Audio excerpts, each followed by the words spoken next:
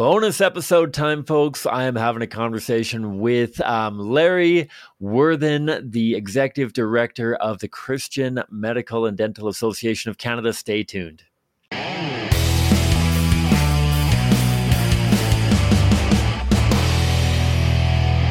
Hi, folks. Welcome back to the Pro-Life Guys podcast, a show dedicated to equipping you with the tools that you need to have compassionate and compelling conversations about abortion so together we can change minds, save lives, and transform our culture.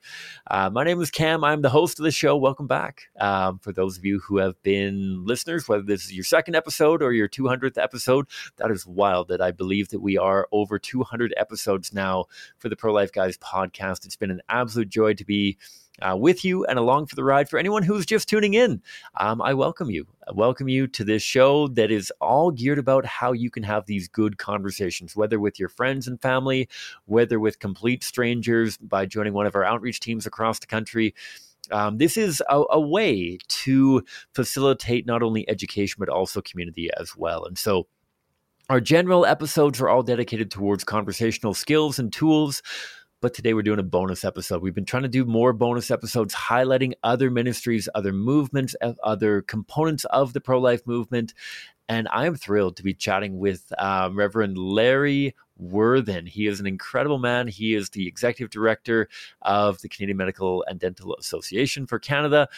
He's got a very cool story, and he's got some incredible and profound insight into the challenges that medical professionals are facing, some encouragement for those and potential medical professionals, and considerations for how people like you and I, who may not be directly involved in the medical field, might be able to further support medical professionals. And so without further ado, here's my conversation with Larry Worthen, Executive Director of the Canadian Christian Medical and Dental Association of Canada.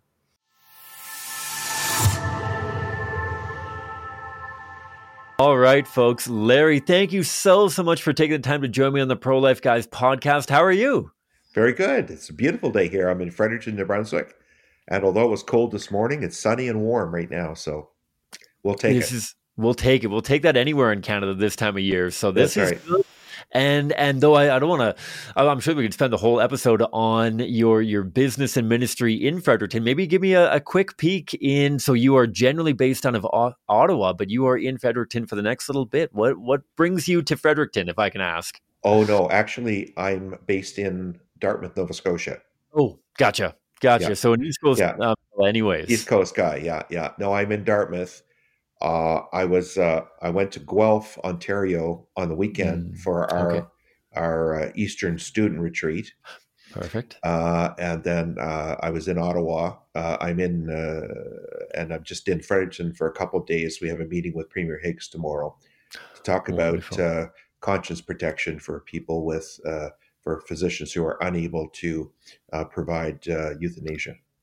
Wonderful. And we'll dive into that topic because I hope that can serve as something of the meat and potatoes for our conversation today about medical ethics and not only some of the dilemmas that medical professionals find themselves in, but how people like me can support medical professionals, whether politically, whether through education and other efforts to make sure that not only are we living as Christians in our daily life and witnessing to the people around us, but particularly when it comes to matters of health and life and death, how we are fully empowering Christians in that field to offer the best care possible.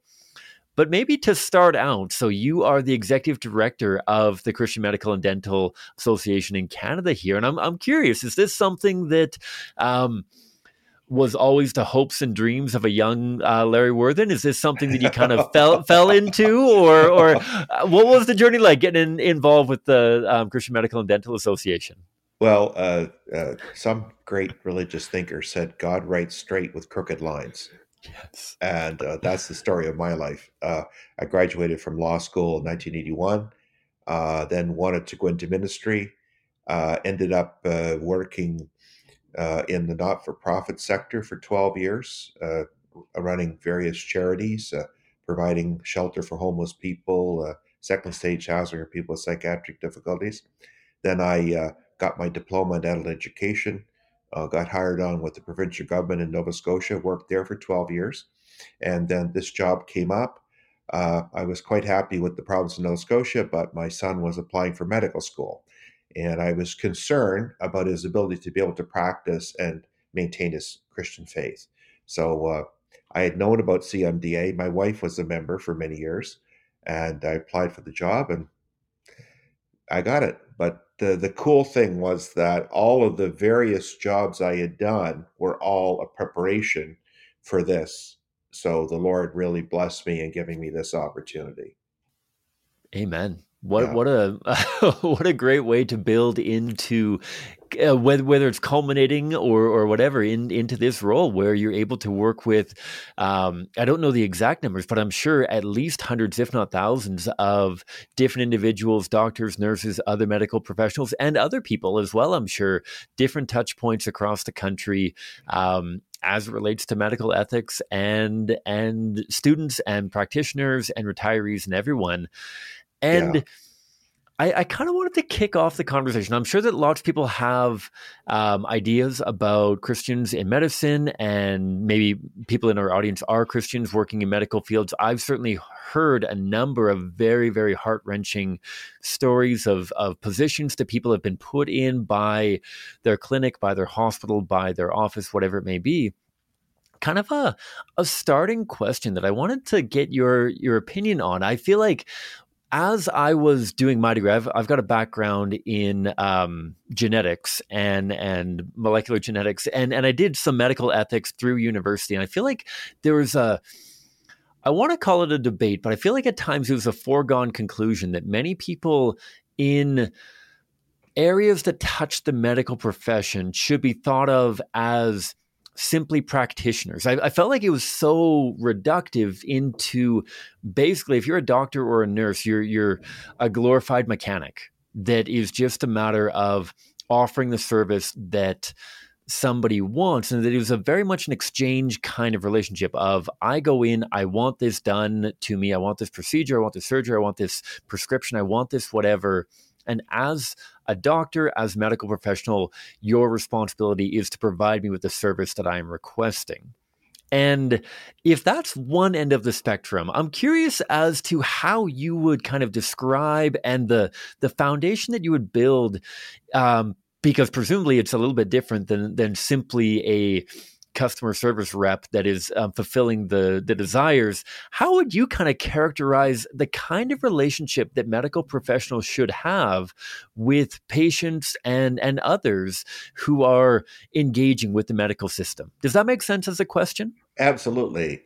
It's very important that we maintain the professionalism of medicine. And we have 1,500 members all across Canada. And an important aspect of what we do is that we help with the integration of faith and professional practice. So, if anyone's listening out there that might be considering medicine, including possibly yourself, I don't know whether you've thought about it or not. I just want to encourage them that the organization like ours is out there. We're there to support you. We have chaplains in 13 different medical schools across Canada. And very much we're focusing not on a consumer approach to medicine, but on a collegial approach that our doctors are there to act in the best interest of patients. And we can be trusted to listen to patients, consider their goals of care, but also to be honest and frank about what we consider to be the best advice we can give them in terms of uh, better helping them with their healthcare concerns. So we see that it's important that doctors have to play a role. You know, it's not just autonomy that is a pillar of medical ethics. We have to do no harm. We have to ensure that nothing we do could cause harm to patients. Uh, and we have to be concerned about the long-term interests of our patients. And those are things that we really value. Uh, And And I think that's such a great way to frame it of integrating the Christian life into the profession of medicine and the overarching welfare of the patient. I feel like, and we'll dive deeply into this. I feel like obviously the major raging question right now with regards to medical professionals is conscience rights and freedom of conscience when it comes to participating in medical assistance in dying, euthanasia, assisted suicide, abortion, Mhm, other mhm, controversial medical practices. And I feel like at times there's this misconception that this is out of selfishness of the medical professional, that it's a matter of, oh, well, this doctor's so high and mighty up on their moral ivory tower and they don't want to get their hands dirty and they are selfish in their refusal to provide care. I'm sure that you've heard that countless times. And obviously the approach is couldn't be further from the truth, that this isn't about trying to keep the conscience of doctors clean per se, but rather doctors desperately wanting, and all medical professionals desperately wanting superior care, that you don't serve somebody and help somebody and love somebody ultimately by killing them or killing their preborn child or that. And I'm curious, that might be how I think about it, but how would you think about the intersection of conscience rights when it comes to the relationship between the patient and the doctor or other medical professionals again? Well, quite simply, the physician is a moral agent, right? They're a person who has rights, should have rights to be able to act according to their religious beliefs. But we've almost stopped emphasizing the word conscience because it's perceived the way you described it. What we talk about is protection of patients. And all you have to do is look at the way MAID has expanded in Canada. I mean, between 2021 and 2022, it went up over 30%. Canada has the highest rate of increase of MAID in the world and may even now be a higher percentage of total deaths than the Netherlands. So, so the question is, who is going to act in the best interest of the patients? Uh, recently we hear from the Liberal government that they're wanting to delay the implementation of MAID for mental health.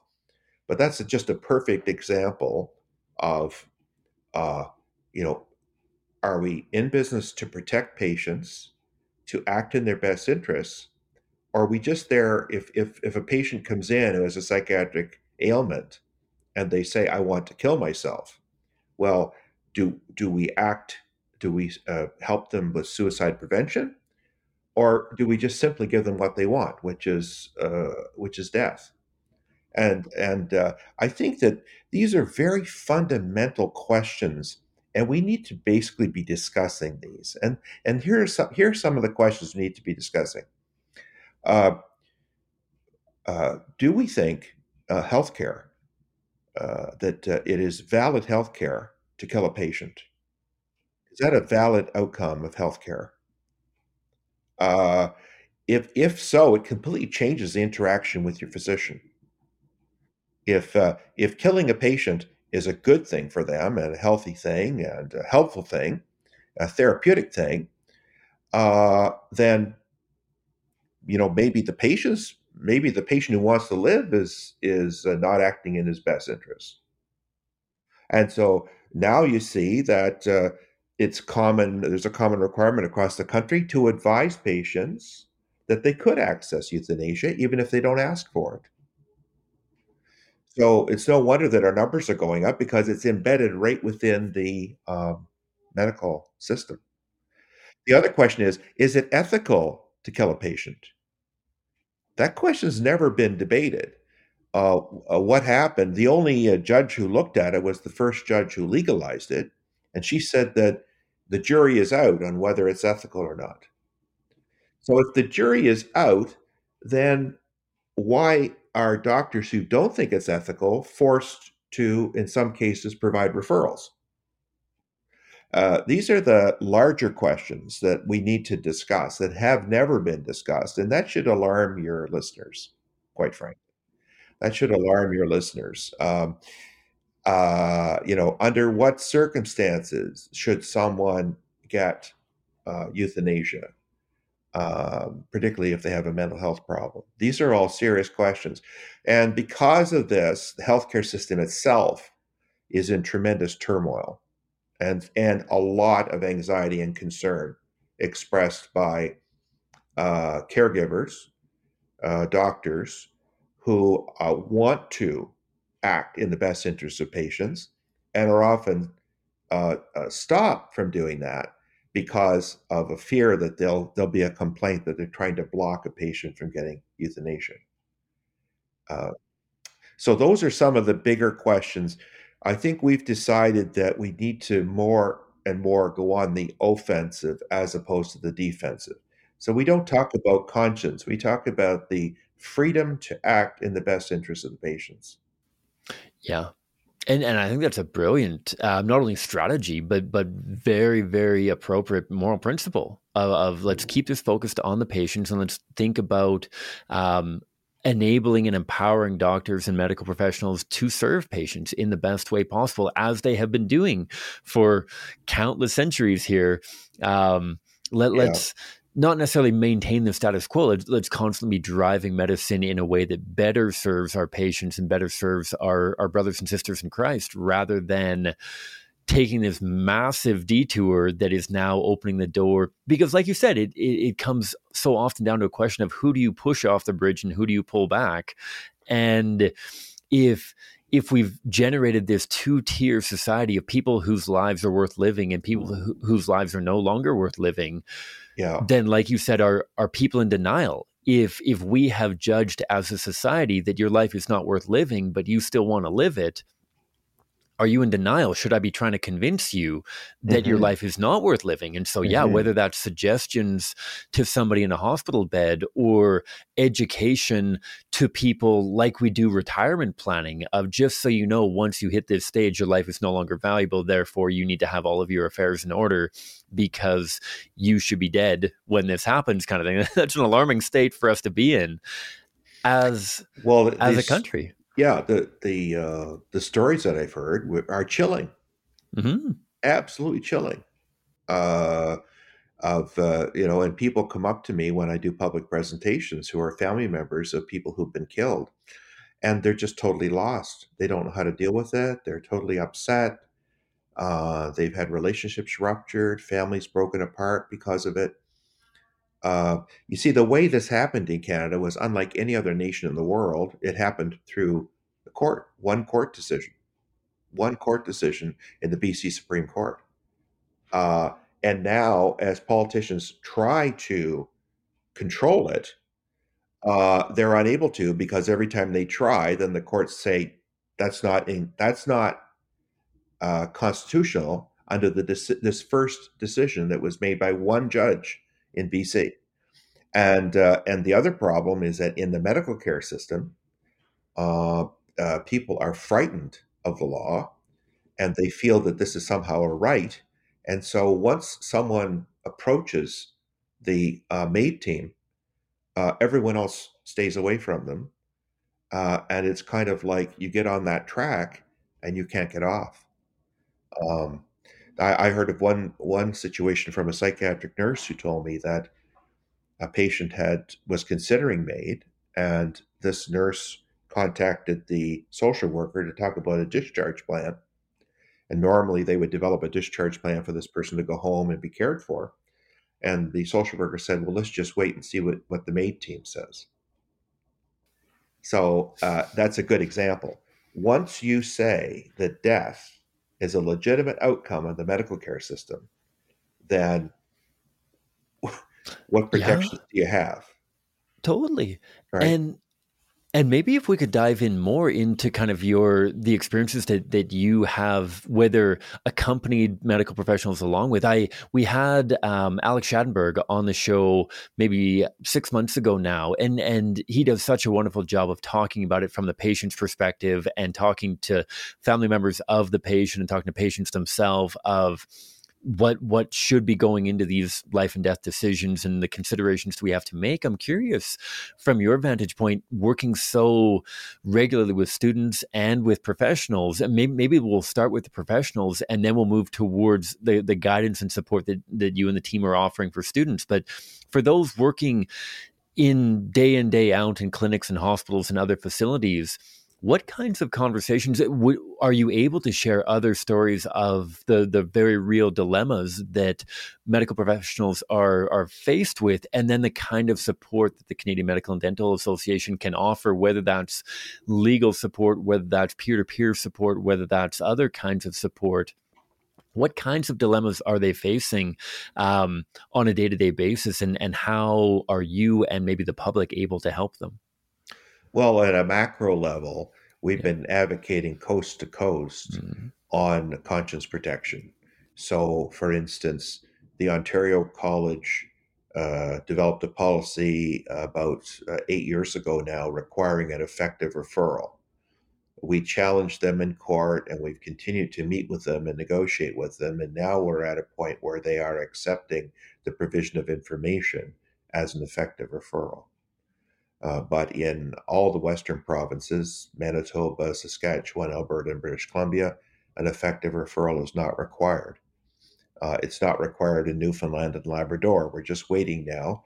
Um, New Brunswick, PEI, and Nova Scotia are in the process of developing a policy there. We've already alerted key stakeholders, and people are already writing letters to these colleges to try to get them to ensure that doctors will be able to practice.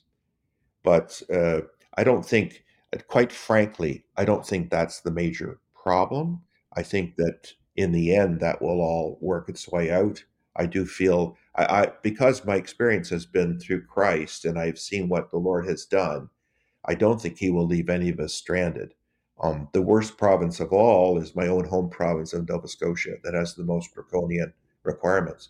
But I believe that the Lord will move that, will act there.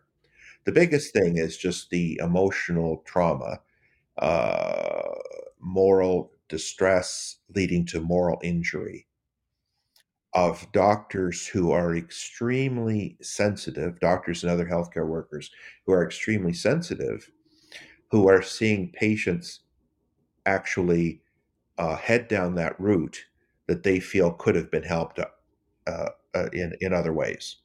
So, for instance, I met with one of our members in a Western province who's he just, it was a Monday. He had just found out that his patient had died through MAID. He had seen the patient the week before, and he felt the patient had made a conscious decision not to go with MAID, to continue on. He was away for the weekend. During that time, a MAID provider talked to the patient, and the patient died on Monday. So this doctor was so totally distraught by this. Okay, so that's a big issue. Um, Other doctors told me that, for instance, during COVID, patients were being sent for assessments without even getting any counseling.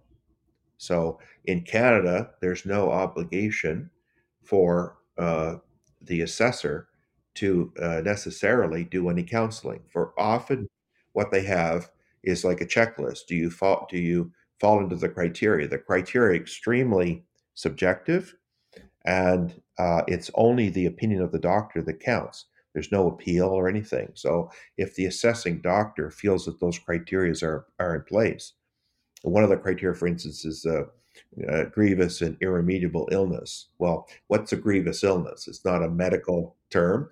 It's irremediable in the eyes of the patient. So the patient is not even required to take any treatment. One story I can share with you is from someone who provides MAID, who said that in her case she had a 26-year-old patient that had cancer. The patient statistically had a 65% chance of survival, and chose MAID because he didn't want to go through with chemo.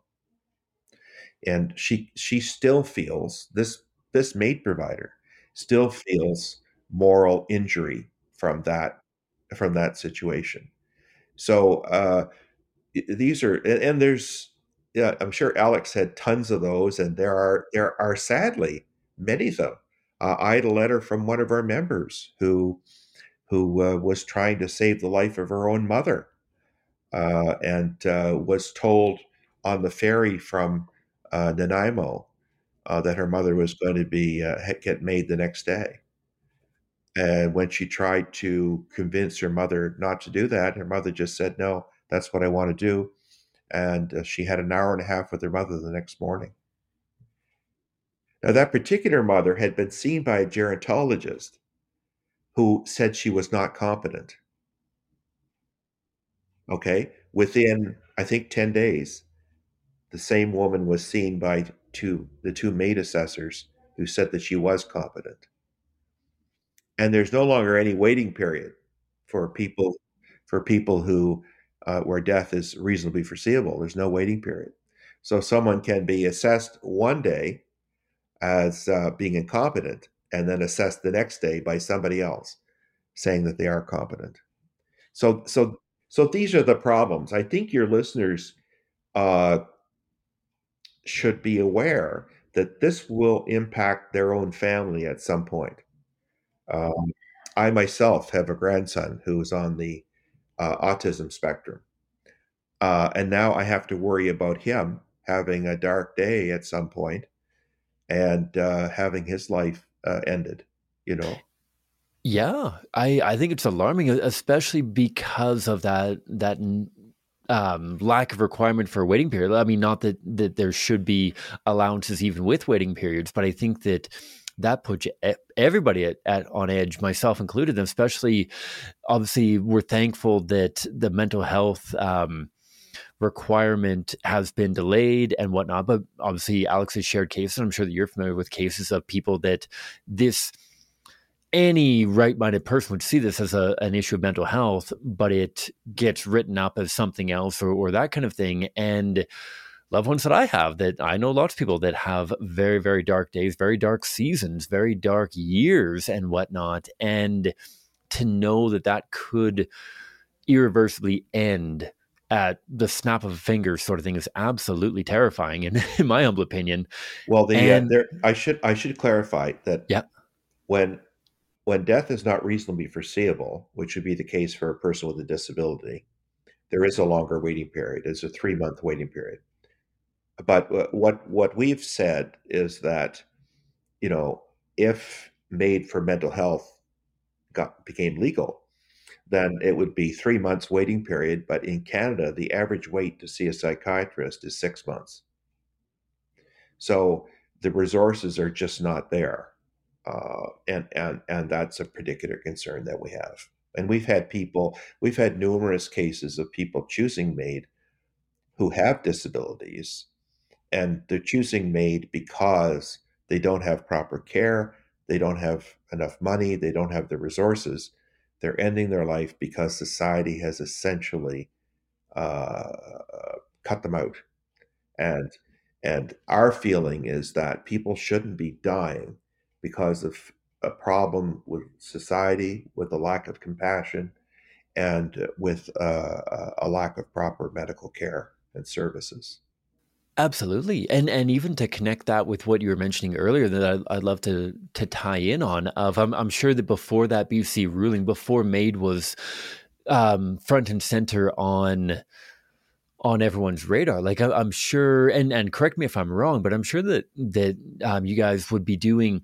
I think about the profession of medicine. My younger sister's a paramedic. I know a number of nurses and doctors, and how overwhelming it can be when they're providing the best care that they possibly can and tragically a patient dies or a patient something Yeah. goes sideways. And I can only imagine the grief counseling that goes into supporting people when they've done everything they can. The patient is cooperating, the patient wants them to do the best, and they struggle with this idea of failure. But now I feel like there's a whole nother element beyond that of a doctor, a nurse, medical professional who's providing the best care they possibly can. They're doing everything within their power. They feel like they're moving in the right direction. And it must feel in some ways like a doctor, like a patient is throwing it in their face when they say, in spite of all of the sacrifice, in spite of all of the investment that you have done into improving my situation and comforting me in all of this, I'm going to choose to kill and end my life. I is there a significant portion of what you guys do in your ministry with doctors, with medical professionals, connecting them with counseling and connecting them with that grief support and whatnot when they're coping not only with tragically not being able to save every one of their patients, but also patients who are rejecting their help, it feels like in many ways, and patients who are saying, obviously we can agree that there is insufficient care at times and in particular places and whatnot, but even when there is very good palliative care or really good opportunities for whether it's cancer, whether it's other ailments or disabilities, really good care that is being provided or can be provided, but it's rejected. What is the mental toll, the emotional toll that plays, and is that part of the ministry that you guys do at the Christian Medical and Dental Association? Well, I think you move from moral distress to moral injury. And we have actually had a couple of online workshops for members on this topic. And also, of course, we have chapters all across Canada and student chapters. The whole purpose of that is for members to share these frustrations with others and get support and prayer for these challenges. Um, you know, one of our members in Ottawa, who has been in palliative care for many years and is one of the leaders in palliative care across Canada, he said that it really affected him. He struggled with it. But then through prayer, he started thinking, you know, what if the Lord was calling me to a mission field in which I had the capacity to save people's lives? Not everybody, but some people's lives. How would I feel about being called to that? And I think that that's the way he's coping. He's saying, you know, this is an environment in which there are many patients that are under threat of death, but I have the ability through my counseling, through my listening skills, to be able to identify what the underlying suffering is, and to be able to come up with some suggestions or approaches or interventions that will help with that. So, yes, it's daunting. Yes, it's potentially overwhelming. Yes, it could potentially lead to burnout. But if we can focus our attention on relying on Christ for everything, then we can put ourselves in these challenging situations. And through the grace of God, have the strength and endurance to be able to deal with it. You know, I got a call one time from a young Catholic who, a very devout young man who was trying to decide whether to go into dentistry or medicine. And he was concerned about medicine because of these very challenges we're talking about. And I really, really encouraged him. I said, look, if Jesus wants you to be a doctor, then you will be a doctor, right? Like, there's so many of us that look at the challenges and go, no, no, I can't do it. Well, it's true. You can't do it. But with Christ, all things are possible. You know, if you look at what I do, well, I can't do this. I just can't. I have members come up to me and they go, I'm so glad you're here to do your work because I could never do it. And I go, I can't do it.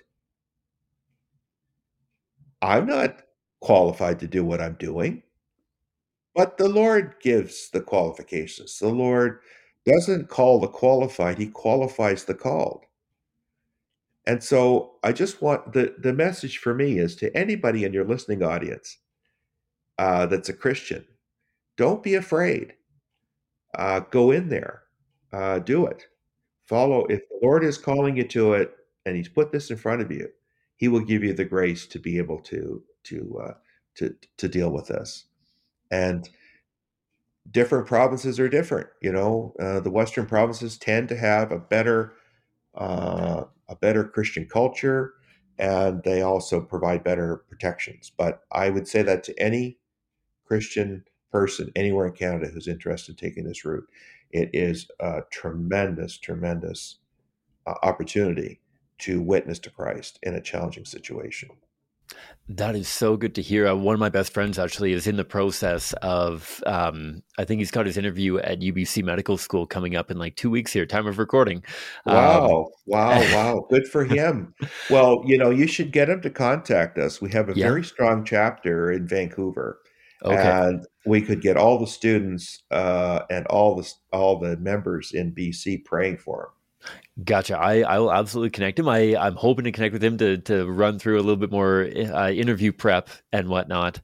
Um, but that's really encouraging that this is still a viable route, because I know that he's grappled with the question. I know that others have grappled with the question of am I going to be not only walking on eggshells, but am I going into a complete militarized zone where I'm going to be under fire constantly and forced into these problems? And in some ways, it might be yes, right? Like we are in ways hostile territory, and yet we are missionaries. And so long as we know that Christ is with us in this journey, and that we join with others who are in similar situations and get insight and wisdom from them, that sure, it's not going to be easy being a Christian medical professional, but it's not easy being a Christian laborer or a Christian business owner or Christian anything. That's right. part of being Christian.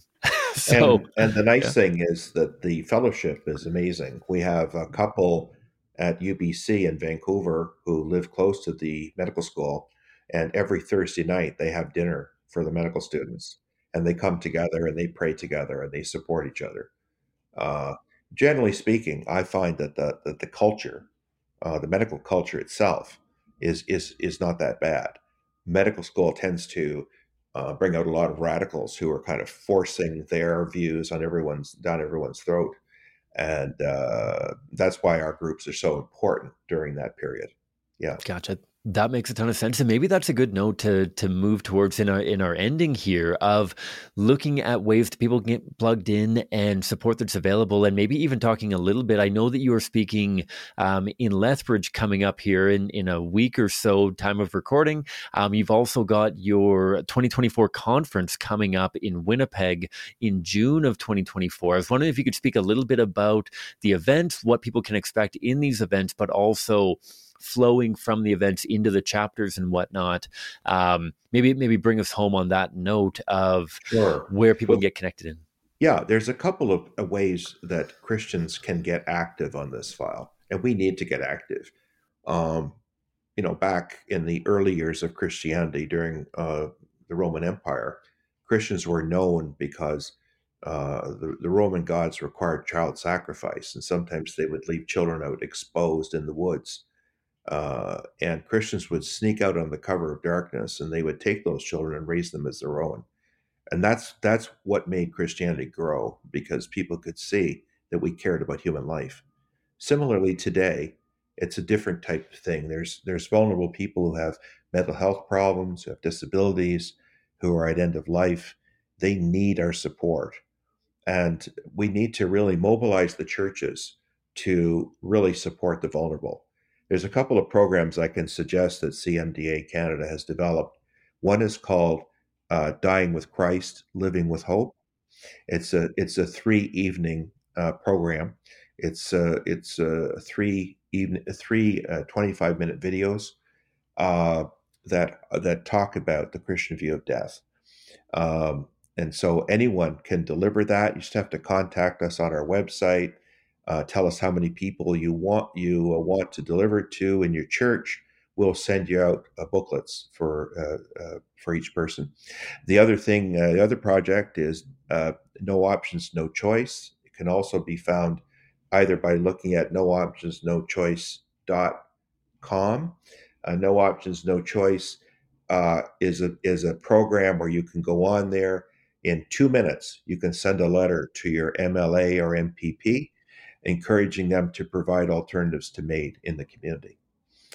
The next big talk that I'm giving is, or actually, I'm emceeing the Canadian Religious Freedom Conference. at the Metropolitan Bible Chapel, which is coming up this Saturday in Ottawa. And we would encourage anyone. There's no charge to attend that. It's an afternoon on Maid, and it's going to be provided online as well as in person. And I'll be emceeing that. And then next week I go to Edmonton to the to the Archdiocese of Edmonton there, and I'll be doing a public presentation in Edmonton, as well as a workshop for priests and deacons in that diocese. There's so much that ministers and clergy can do, and what I try to do is give them the skills to be able to identify the suffering that people are going through, and then give them alternatives and strategies they can use to help people support them so that they don't take the main route. So there's so much going on. If anybody's ever interested in having me come and speak or do some workshops, please just contact us through CMDA Canada, and we'd be happy to assist you. Fantastic. We'll drop those in the show notes. Not only your guys' direct website, we'll put the no options, no choice in the show notes below as well. So please do check those out. And yeah, do connect with where Larry is already speaking. And if you want him to come and speak to your church, to your community, to your hospital, to the doctor's office that you work in, anything like that, please do connect with him. Larry, I really, really appreciate all the time that you have given me already, especially amidst your busy schedule. Thank you a ton. Thank you for the work that you do. God bless you. God bless. All right, folks, that's my conversation with Larry Worthen. I am so thrilled that he is giving so many different presentations coming up here. I chatted with him after the recording about some of his commitments, and holy moly, that man is flying all over the place. He is in New Brunswick right now, meeting with the premier there. He is based out of Nova Scotia. He's going to be spending time in Ottawa, time in Edmonton coming up here, in Lethbridge coming up, all over the place. And definitely want to encourage you to consider further conversation with him and the programs and projects that he suggested as well. And so this is a bonus episode. I hope that you enjoy it. I hope that this is whether it's a mental break or a breather from the apologetics, whether it's just an interesting kind of side quest, as it were. Glad that you're along for the ride. Please don't hesitate to let me know if you have other suggestions for bonus episodes and other ministries that could be featured. But with all that to say, pray that God will bless you abundantly wherever you're at, however many hours are left in your day.